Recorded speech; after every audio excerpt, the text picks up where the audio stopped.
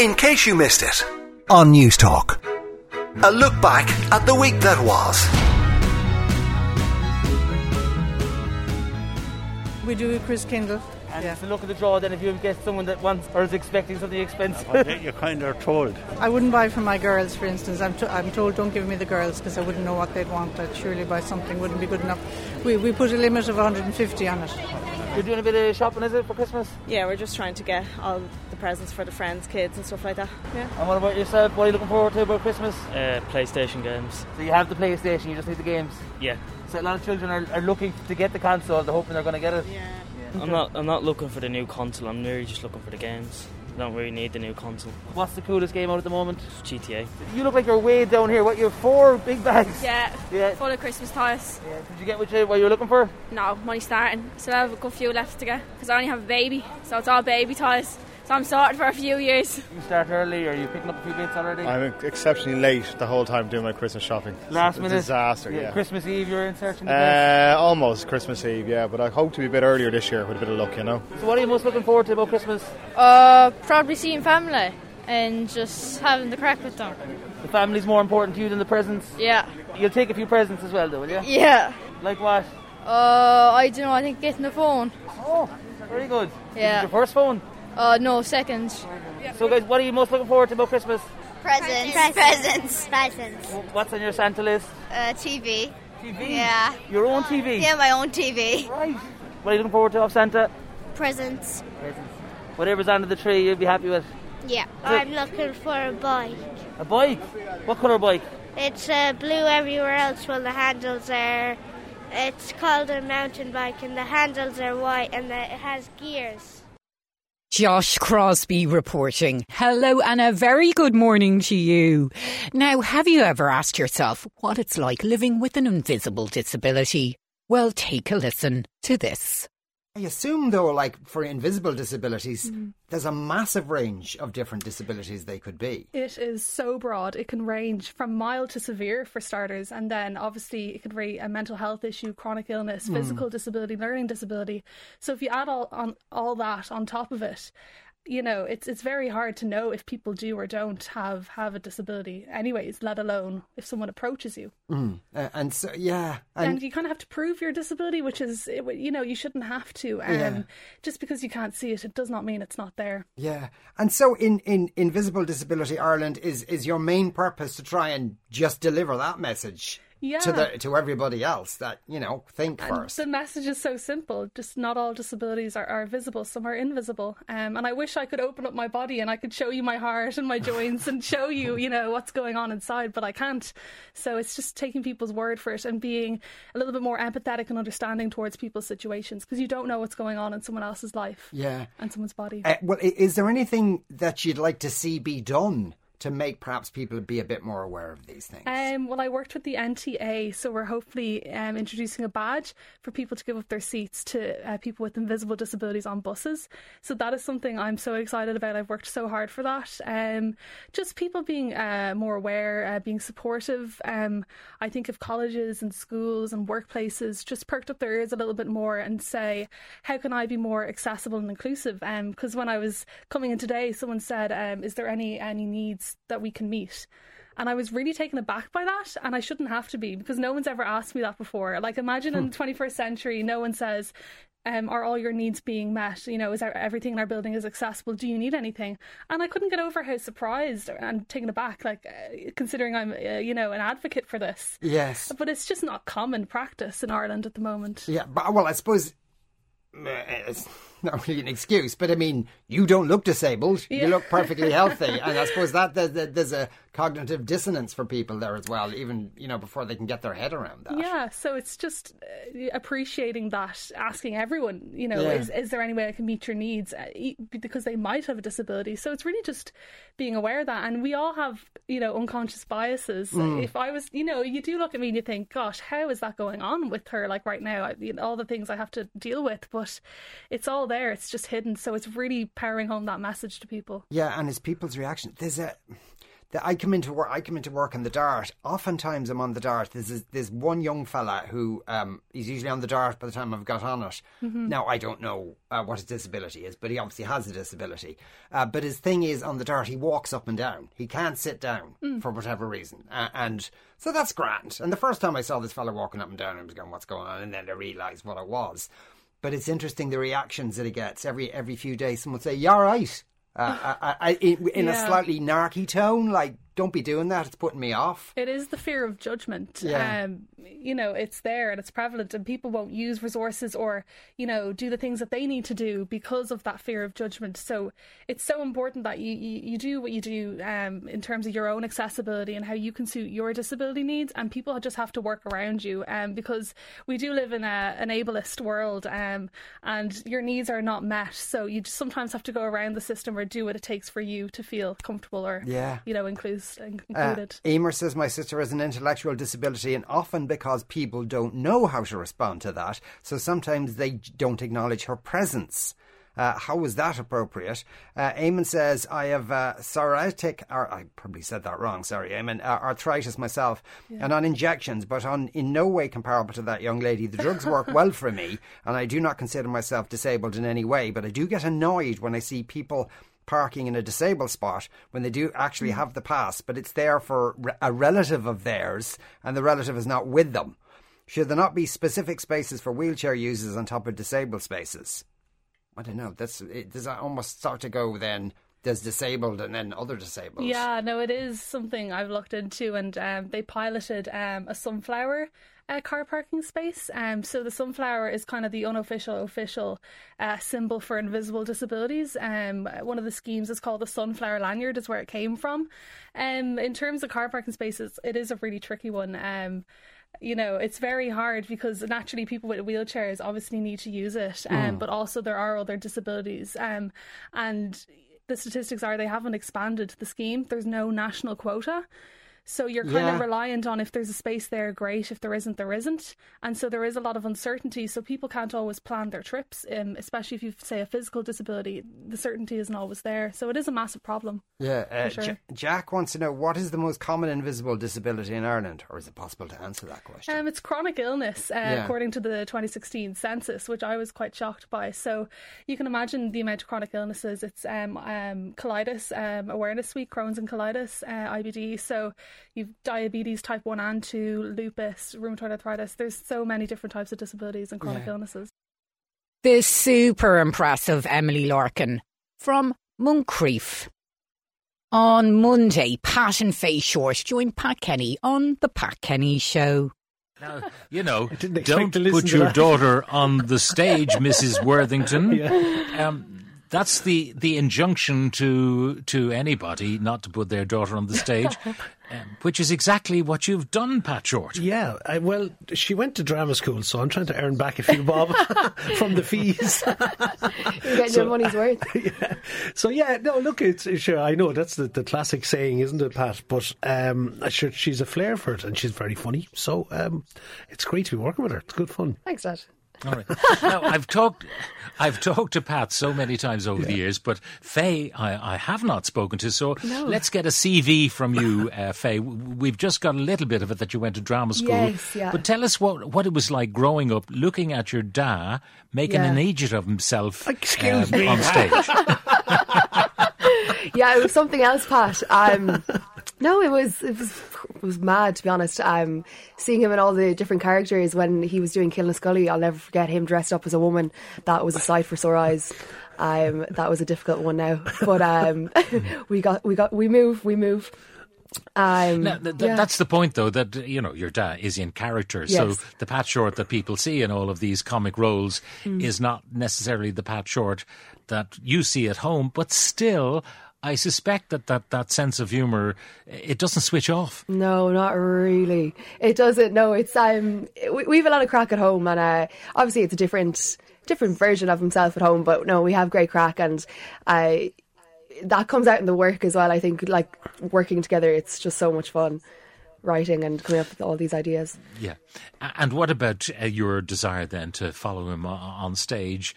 When did that crystallise? I mean, were you very young and, were you a show-off? Did you insist on singing at Christmas and performing for... Yeah, I did Spotlight. So I did drama all my in primary school and then secondary school, and then it was coming up to the Leaving Cert. I was like, do I want to do this as a career? Or will I just keep it as, a hobby? I was thinking of doing business at one point, and then I was like, no, I'll bite the bullet and just go for it. And I got the audition. I got into the Gaiety School of Acting. So once I got that, I was like, no, this is meant for me. And I ran with it. And yeah, I love it. It's so much fun. I love it. Yeah. Now, obviously, you had to pay the fees, Pat, at that stage, so you wanted the return on your investment. But were you in any way kind of slightly dismayed? Because, I mean, you've had a great career so far, and long may it continue, but there's a lot of heartbreak in the dramatic professions. Yeah. Yeah, this is for Faye, in a sense, Pat, that question, is it? No, it's for you. For me? Worried about her, is it? I'll tell you what I mean. A doctor will put the son or the daughter, if they can get the points, into medical school because they know it's a nice little earner. Yeah. I know what you're saying. I mean, the way I always look at it is a very, very tough profession. There's a lot of people in there trying to get the job that you're trying to get. Yeah. And what I would say is Faye she's got a talent. That doesn't always work. If you've got a talent, there's plenty of talented people just don't get to work. It is a tough life, but it's been good to me. And the way I look at it, you got to give it a shot anyway, I suppose, from her point of view.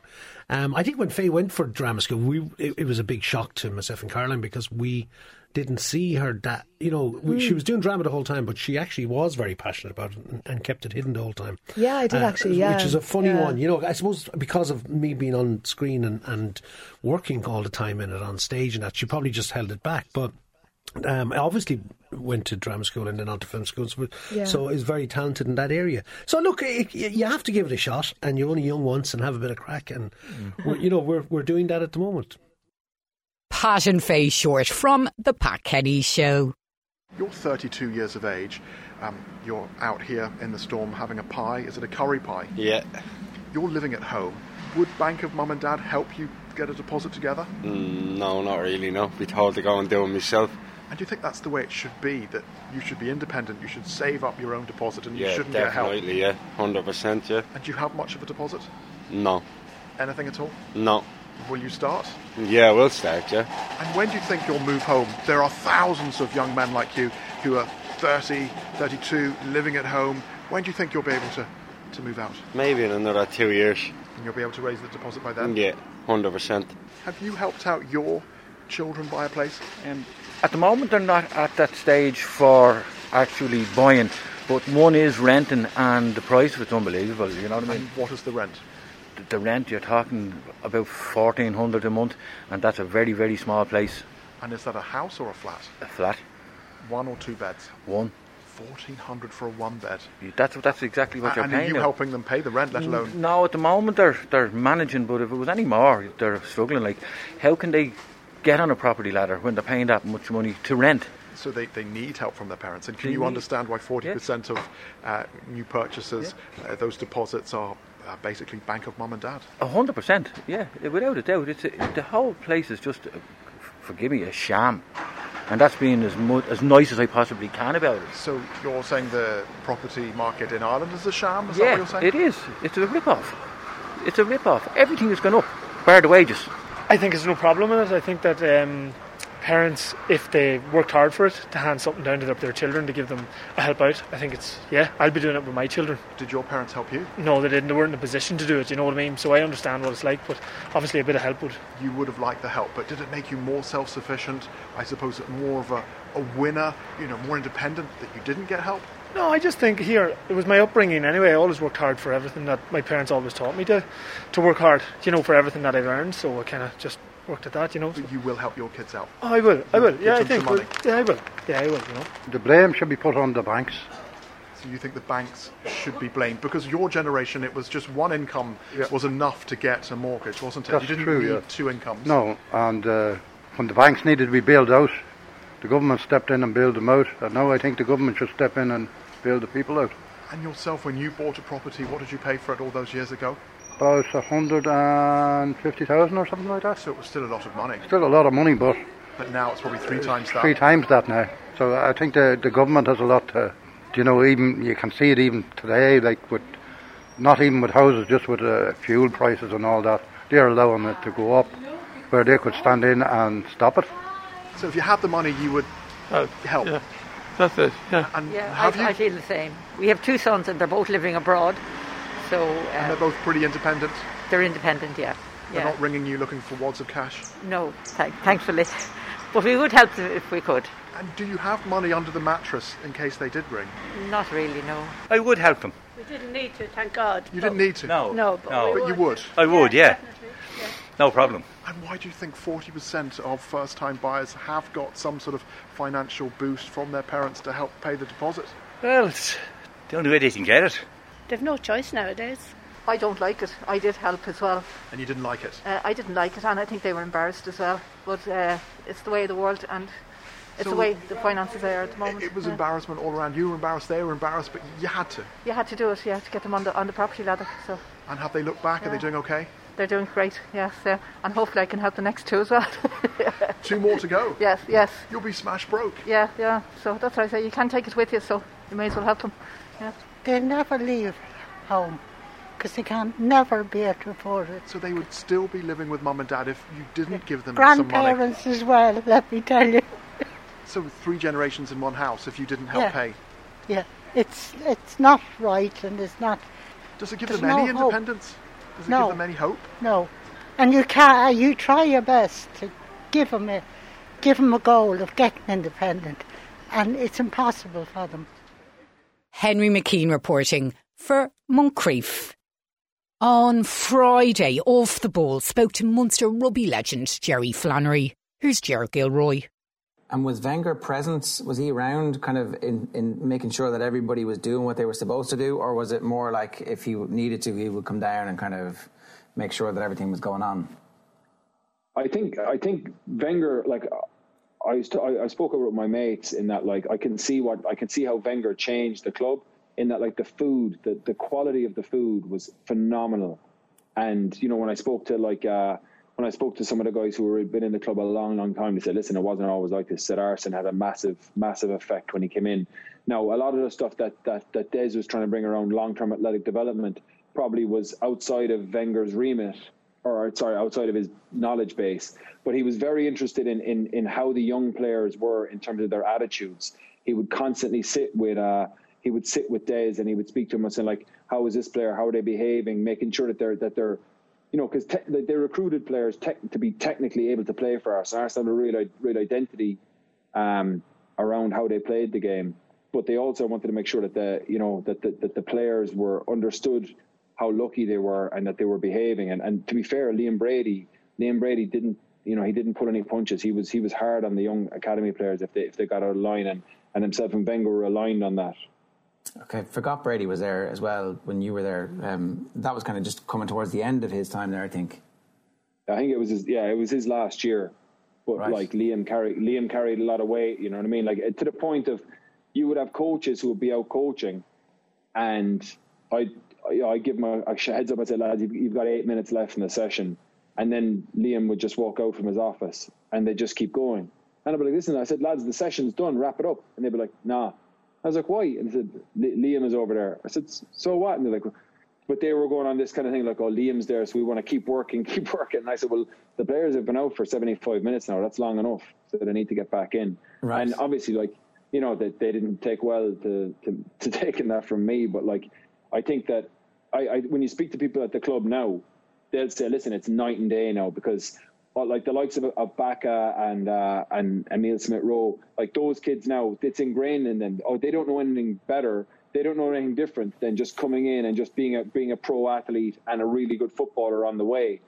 Whereas at the time we were trying to get kids to work twice as much, and they probably immediately couldn't see the benefit of it. So it's a change of culture that you're trying to inject into it, and you can see the benefits of it now in the players that are coming through and how ready they are. It'd be really interesting to see what the athletic profile difference between Smith Rowe and Saka is versus the players who were just breaking into the first team when you got there, and the benefit, the long-term benefit of the more... What? How do you describe it? Is it calisthenics, whatever the gymnastics and the stretching and all that kind of stuff? What is that? How do you describe that? I think it's just their physical literacy, just being able to just being robust, being able to play their sport, to be able to recover and to maximise their athletic potential when they're able to play the game. You're not trying to turn them into weightlifters or anything like that. You're just trying to make sure that they cover a huge amount of ground. And they play so much, and they have such short windows for pre-season that almost 10 days when they're back from their summer, they're playing matches, and they could play 2-3 matches a week. So it's relentless, Jerry Flannery and Ger Gilroy from Off the Ball. ICUMI, in case you missed it, on News Talk. Carl, I asked people at the start of the show just if they'd like to get in touch with us with their own experience, to tell us how they found the pandemic and whether or not these figures actually reflect their own experience. I have an interesting text in here from a listener who says, I put on 20 kg over COVID because I worked so hard, was stressed and under pressure. Another listener as well getting in touch saying something quite similar, but just wondering, what do you do? How do you go about changing? Yeah, I think it's about learning, whether it's a positive learning experience or one that isn't quite so positive. I think you have to step back and look at life and look at, okay, what do I do right? What do I do wrong? What do I need to improve? What do I need to change? We do a lot of work with companies around the country and in Europe around staff and employment well-being over the course of the last 2 years particularly, where if they are working from home, they've got virtual commutes where they go out before work, after work, they separate their environments in terms of work and home. It's all about getting the toolkit that you need. So if you have put on 20 kilos, first of all, you're not alone. Lots of people have. That's the first thing. Second of all, what simple changes do you make to your health that can change that? So I would suggest the first one is obviously you need to track something. So track your movement potentially, maybe track your waistline, your resting heart rate, and then track that consistently over the course of time and make some simple changes to improve that. So like that virtual commute, it's all, tracking your food potentially if you need to, even with an old school food diary, just write it down and have a look at what you're eating, and also just trying to improve that. So it's about not pressing the January gym member button, because that's not good. It's actually far harder, Carl, to do that anyway, isn't it? It is, but actually we're coming into that time of year, right? We're looking for wellness, and it's deep health that we look at now. It's not just, it's food, it's movement, it's sleep, it's stress management, it's the social components of it, and it's balance. So we look at that deeper health version of wellness now, and it's looking at all those areas, getting a pen and paper out over Christmas, sitting down and say, okay, well, what is my food? How is my food? Is it good or bad? How is my movement? How is my social connectedness? How is my sleep patterns? And looking at all the different areas. And it may sound like a little bit of work, but the reality is this is the kind of work that we need to do. It's not just a quick fix solution for 4 weeks in January that returns us to your starting weight after 8 weeks. It's not that. It's spending a little bit of time in yourself, investing in yourself, and say, okay, if I want to lose 20 kilos, how am I going to do it? I'm going to aim for 1 pound weight loss a week, and I'm going to do it by sleeping better, watching less telly, less screen time on my phone, cooking a little bit more, and getting some more movement in, and tracking my movement each week and ensuring I'm getting the right type of movement in. It is that simple, but most people try and complicate it. Sit down with a pen and paper, look at those different aspects of your health and wellness, and see what simple changes you need to make make those sustainable changes for the long term. And if it is a quick fix, we all know what they are, but yet so many people still do them. It's got to be deeper health, and we know that's what we need to look for long-term health. And we can see it from the survey. People want to make the changes. We just need government policy. We need the decision makers in terms of planning and councils.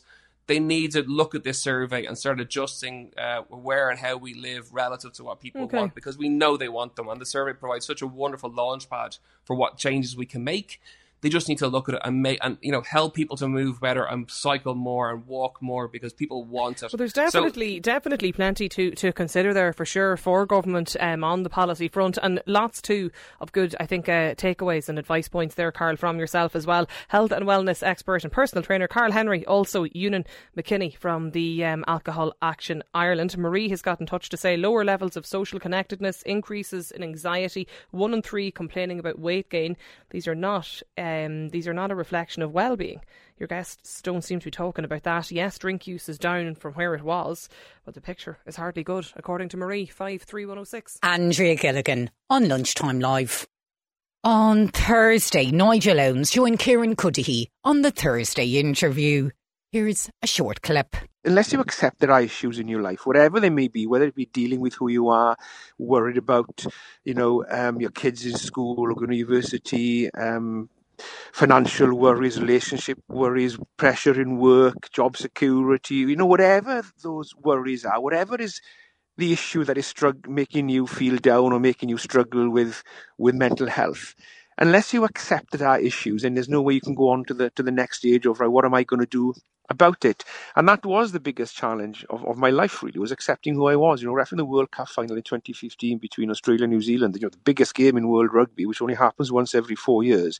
The pressure on reffing that is massive. It is huge, but it was nothing compared to the challenge of accepting who I was. And once I accepted who I was then able to get on in my life. It still took me another 5 or 6 years before I actually told people. I was still living that lie because there was nobody out in the macho world of rugby, so I didn't know if I was able to be myself, and I still struggled for a while after that. But I think society has changed.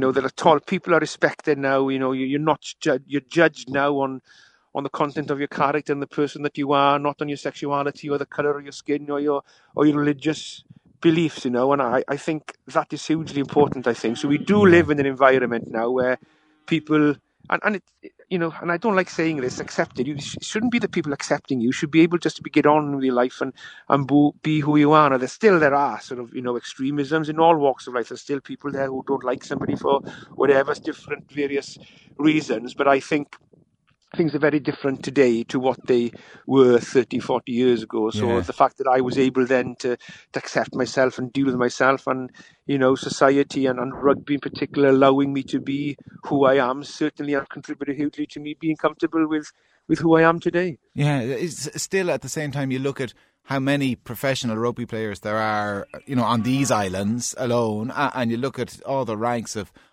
professional footballers as well, in Britain, and how few openly gay players there are. Like it would lead you to suspect that while society has come a long way, there's still a way to go. Unless you are of the belief that there are no gay footballers. Well, I doubt that's the case. I think there's a couple of reasons. I think, nobody can ever turn around and tell me that rugby is a homophobic sport. It's not, because I've proven that. Gareth Thomas, Sam Stanley, England Sevens, and I know a huge amount of various rugby clubs, who players are out within their own communities and within their own clubs outside the professional game. So rugby is a sport that is inclusive for all. Now, yes, there are issues, because in all walks of life, in every industry, if you're in a building of 2,000 people working there, somebody there is not going to like somebody because of their sexuality or the colour of the skin or what country they come from, because there are people like that there. So you're always going to get that. But I think, so rugby and I think other sports as well, when somebody does come out in football, whoever that person will be, they will be hugely, I think, surprised how supportive the football community is. There'll be people within that who will just be horrible, nasty people, and that's the same for all walks of life. So, you can be yourself in sport today, particularly in rugby.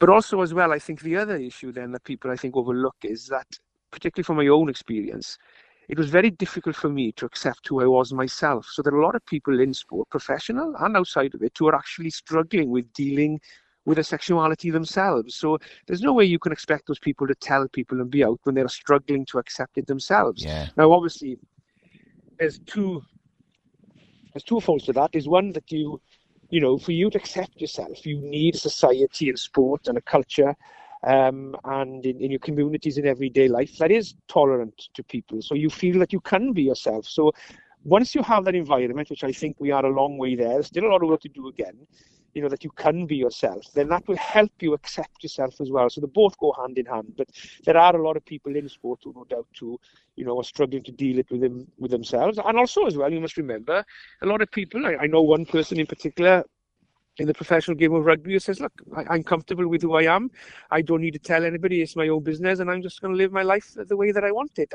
And you have to respect that. And that's their choice. So a lot of people choose not to say as well and just get on with their lives. And I think there are many, many various different reasons for it. But if we can create an environment where people feel that they can take themselves to work or be themselves every day, then that will help people then, if they are struggling with accepting themselves, that they have an environment and a culture where they feel that they can be themselves.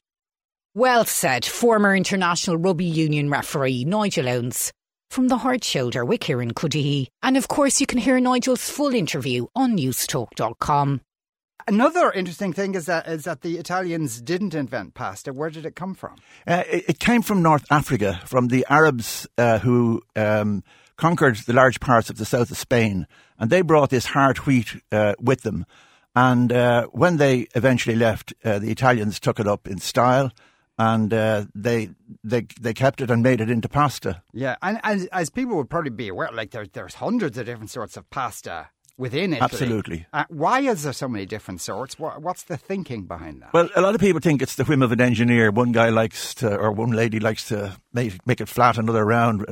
And the answer is it has to do with what it's used for. So although we have spaghetti with a meat sauce, ideally speaking, the spaghetti should just be with a very light, cheesy, oily sauce, because it's intended to just coat the pasta. Now, if you have a ragu, then you need something that's going to wrap it up. So you could use a penne or a tagliatelle. Now, a penne is designed with a nib at one end, hence its name, penne, and it's ribbed on the outside. So it's all designed to hold pieces of meat together when you're eating it. So there was a reason for all of it. Yes, but even in localities, if you travel around Italy, people have their own pasta. Absolutely. It's a huge deal there. Yeah. Completely. Now, you're a big fan of the spud, though, and obviously, I suppose, it's gone out of fashion nowadays. It has, sadly, and yet it's one of the best foods around. It certainly would be my favourite food. And it's a very good source of calories. It's a very good source of vitamin C. And the Irish used to eat it. They'd have potatoes and milk. And the combination of those two almost give you a perfect nutrition. And so they thrived on it. The potato grows very quickly. So it only needs, say, 6 or 9 months. And you have a full crop. And it grows almost anywhere. So it was ideally suited to peasant farming in Ireland where they had bad land. And also it was a crop that you could fill in between two crops. Yeah.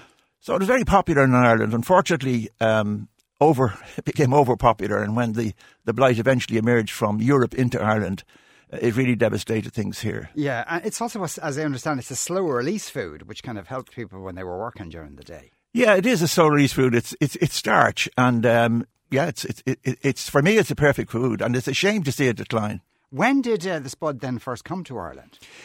Well, Christopher Columbus brought it to Spain first, and from Spain it went into France, but it wasn't a particularly popular crop when it came. There are two reasons for that. One is it was part of the botanical family of deadly nightshade, and deadly nightshade was used as a poison. And secondly, at the time, the dietetics theory was that the higher a food was to God, the healthier it was, and the further away from God, the less healthy it was. So birds were better than, for example, swans, and trees were better than bushes. But the worst of all was things that grow underground. They were the furthest you could be from God, and so there was a great suspicion of it. So the story is of a pharmacist in the French army in the Franco-Prussian War. He was captured and he was imprisoned in Prussia, and he was fed on potatoes. Now, it may not have been popular with the peasants, but the prisoners had no option. He realised its nutritional value. When he returned to France, the grain crops had begun to fail. The aristocracy were terrified that the peasants would get up angst.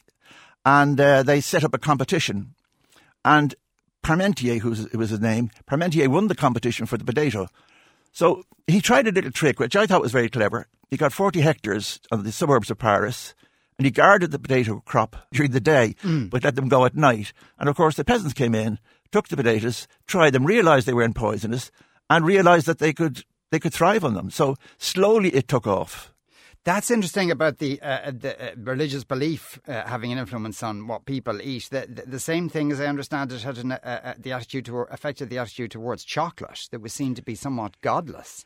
Yes, it's funny. I think there's two reasons why chocolate has gotten the name it has, because I don't think it merits it. It's not an aphrodisiac, and it's not a mind-bending drug.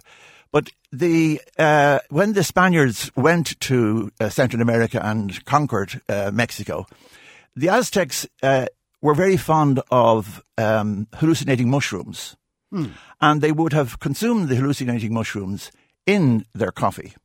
And so the Dominicans and Jesuits that dominated the missionaries saw them going sort of doolally when they were drinking this stuff. Yeah. So they thought that it was the devil incarnate, and they were particularly concerned about chocolate being a source of libidinous thriving for women.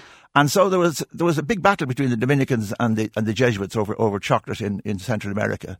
Though they did, as I understand it, well, some of them started exporting it back to Europe anyway. Yeah, the Jesuits were amazing. They moved down into the Amazon region, and they were taking the chocolate berries. They enslaved would be the wrong word. They indentured, if you like, the local Amazonians to live in villages, and of course they were converting them to Catholicism as well. And one of the best historians of chocolate points out that the fathers used to ring a bell at night advising the couples that it was now time to have a bit of nookie. But they were the biggest exporters of chocolate from South America for many, many years. Indeed, that's fascinating. Mike Gibney is Professor Emeritus of Food and Health at UCD and the author of Food Through the Ages. ICUMI, in case you missed it, on News Talk. So they were walking down, like trying to find a shelter for baby Jesus because, they were traced to death. And then they went to the hotel and they said it was full.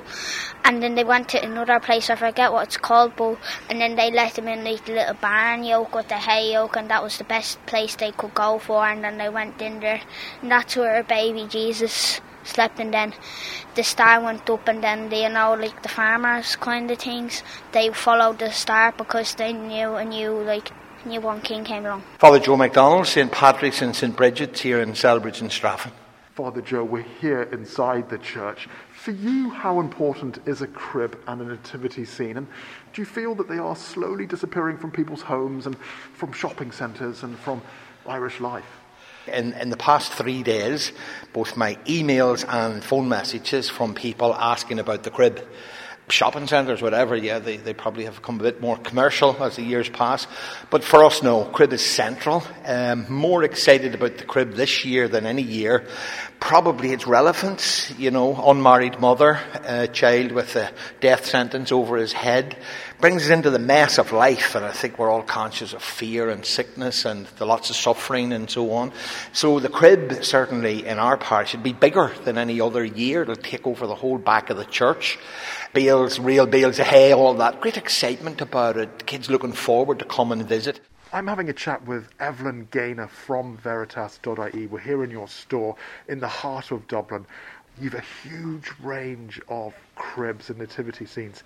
Small nativity sets could start at anything as little as €5, would go all the way up to €395. But we also do fiberglass outdoor nativity sets. They would start at around €400 and can go anything up to 3,000. We cater for general public and also for schools and parishes. A lot of people would have nativity sets that have been handed down through generations with families. It's really precious to them, so we recognise that fact. And rather than somebody having to come in to buy a whole nativity set, we actually sell individual pieces. So For instance, if one of the wise men broke or the baby Jesus, there's no problem. The customers can just come in to Veritas and we can help them out. Are people still using their cribs, their nativity sets at home? Is it still happening, or is it slowly declining? Well, for us in Veritas, we can see the amount of people every year that come into us, and we sell an absolute huge amount of nativity sets. So they are still popular? It's still extremely popular, and from all ages. You've got Fisher-Price ones, you even have ones with moss on them, with wood. We sell the nativity separate also, so you can actually come in and buy your shelter. Nativity plays this year have been cancelled because of the pandemic, but do you think they understand the story? Oh, absolutely, yeah. From our customers that come in to us, they would come in and say they're looking for something for their grandchild, and the majority of children would understand the story behind the nativity. We don't have a nativity scene at home. Mary was pregnant with Jesus, and then they went on a donkey to the yoke. I think it might be like dying out. Tell us about the crib you have in your house. It has Jesus, and it has a lot of cows, a lot of sheep, Mary and Joseph. So basically, at my gaff, I have a little crib, and it has Jesus and horses and lambs and hay bales and Mary and all the other townspeople. I have an African nativity set. It's kind of made out of these small wooden twigs. I think 3 shepherds and 3 kings and a few lambs, sheep, cows and donkeys. Henry McKean reporting for News Talk Breakfast. Now this week, John Farty caught up with director and writer Mark Cousins for Screen Time. Here's a short clip. And, you obviously deal with movies that you've loved and that have a lot to say about vision and looking, and we'll get to those in a minute, but it's very personal. You're lying in bed for part of it. I saw bits of your body I never thought I'd see before on screen. Had you any reservations about going so deep? Because, you're more known for, talking to other people and other people's movies and that kind of thing. Was there any reluctance to go this deep into Mark, so to speak? No, I don't think so. It is very personal. You see my full body, shall we say, a couple of times, and yeah, it's I haven't interviewed somebody in more than 20 years, and so that bit of my life is long gone. And I've always tried to make films that are honest and open and personal and poetic and passionate and all those P words, and so I wasn't at all reluctant to lie in bed and talk to camera and say, here's what scares me. Here. At one point, I talk about the bits of my body, like I don't like my chest, for example, and I'm honest about that. And I think that's quite nice to do that, especially if you're a man, because as you and I know, especially for Irish men, there's a certain sense of what a man is, and you're supposed to be quite confident, I think, and dare I say, even macho in some ways, and if you get beyond that, then as a filmmaker, you get into a kind of rich area, a kind of hotspot of more emotion, more feeling, more availability, and more perhaps poetics. Some of the outside of the movies of other people, some of the footage you show is remarkable stuff. You have I think it's some kind of smoke tower being demolished, and you capture that in Edinburgh. You have a guy on a chimney stack who we don't know what's going to happen to him. Were these things that were in your collection, or did you go out and do these for this movie? Very much in my collection, because, I just film every single day, maybe I do 5, 10, 15, 20 shots per day. And so over the years, given the age that I am, I have amassed thousands and thousands of images, and you don't know what you're going to use them for. It's like having a sketchbook or a diary, or it's just pleasure. I don't do it for any particular purpose. But when I come to make a film like The Story of Looking, where I look over my shoulder to see what I've seen, then they're all available. And I'm sitting talking to you right now, looking out at the chimney stack where some years ago I saw that guy that you referred to standing out on. He had obviously climbed up on the roof, and it was intriguing and fascinating why he was there. He was smoking a cigarette. He didn't look scared, and it was just one of those pleasures. And as I talk to you now, the sun, the light is changing here in Edinburgh, and again, the pleasure of right here, right now. That's what I tried to capture, and I think that's what that lad standing on the roof was enjoying, the pleasure of right here, right now. So are you always on the lookout with your camera? Are you one of those people who has it at all times in case life might need to be photographed? Always, and not in a professional way, to be honest, just in a kind of personal way.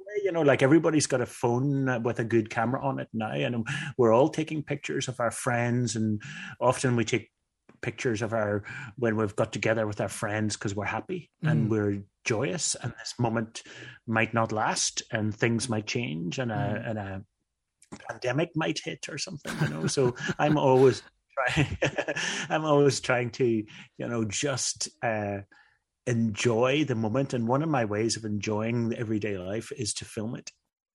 What an interesting guy, director Mark Cousins from Screen Time. And of course you can tune into John every Saturday evening from 7 till 8. OK, I'm going to leave you with now some hidden histories. Here's Gavin Riley and Donald Fallon. Have a great weekend. The first media scrum of the treaty talks happens in a train station, and there's photographers and there's thousands of people there waiting to try and doorstep the Irish delegation, but the British press are only focused in one man, which is Michael Collins. When the treaty delegates arrive in Britain, it's a great story. They arrive, via boat and train. The journey brings them to Holyhead and then on to Euston Station in London, and there's an absolute circus at the London train station. And the Irish media are all there, kind of fighting for space beside the British. And to quote the Freeman's Journal, it was a reception which astonished all who witnessed it. The fervour of the crowd was intense. In the matter of numbers, the Irish section of the crowd was into 3,000 or 4,000. But the British press are focusing on one thing. They're watching these Irish guys get off the train, and the one who isn't there is Michael Collins. He's not there. Okay. He travels later from the other delegates, and it's clear that he's the boogeyman from that point on in the in the press coverage. But then at Hans Place, something really remarkable happens, and the Irish public don't learn about this because it's not picked up on in the Irish press, but it's all over the British press. Someone kind of whitewashes or scrawls the word murderer, or some accounts specifically suggest Collins the murderer, into the pavement outside the Dáil's residence. There's also a wreath laid at the cenotaph in memory of British soldiers murdered, as it says in Ireland. That's a very symbolic, highly charged act of protest. So these kind of things are picked up on in the British press, and there's something very dangerous, really, in the talk around Collins in that press too, as if this one man had somehow sustained a 3-year guerrilla war. But people are whipped into a frenzy, and you see that at Hans Place. Yeah, you sort of wonder then whether that is in itself the product of London titles misreporting stuff that's been said in the apparent Irish press, and then lionising this man who maybe hadn't necessarily done as much as was alleged. How did Collins himself find all of that, this idea that he was the national bogeyman and that there was whitewash on the pavement outside the house? Brilliantly, Collins seems to have collected the press clippings about himself and sent some of them home to his beloved. So he found some of it quite humorous. And one letter home, he writes, "What do you think of the enclosed? The writing is all bosh. I never said any of these things. Just a few remarks. Newspaper men are inventions of the devil." Isn't that a great line? Wow. And whatever about the journos, who Collins clearly doesn't like, the photographers are something he really tries to get away from. And you see that in the images of Collins making his way through the streets of London. They're at Downing Street, and look at how awkward Collins is, rushing past them. Someone who was very consciously avoiding photographers for years up to this point. Because you have to remember that through 1919 and 1920, they didn't really want their whereabouts to be very public figures, because they were always going to be in somebody's crosshairs. So they're always trying to keep a low profile. And as you know, in your line of work, I mean, politicians generally run in front of cameras. They don't run away from them. So it's a very strange and unlikely celebrity that befalls Collins. Poor Collins was very unfortunate that he lived in the days before you could put a mobile phone to your ear to pretend that you're on some very important call while the journalists are trying to doorstep you afterwards. The great trick these days is to ring a minister while they're walking past you, and then seeing while they've got the phone up to their ear, then to hear it ringing. It's happened once. I won't say who the unfortunate minister was, but it was quite amusing to everyone who saw it. One of the main victories of the Irish in the media war was in this idea of kind of creating a buzz around themselves. This idea of actually becoming attraction, almost harnessing the apparent star power that they had in the British press. They definitely seized on the potential that London brought. There was just a lot more journalists in London than there was in Dublin.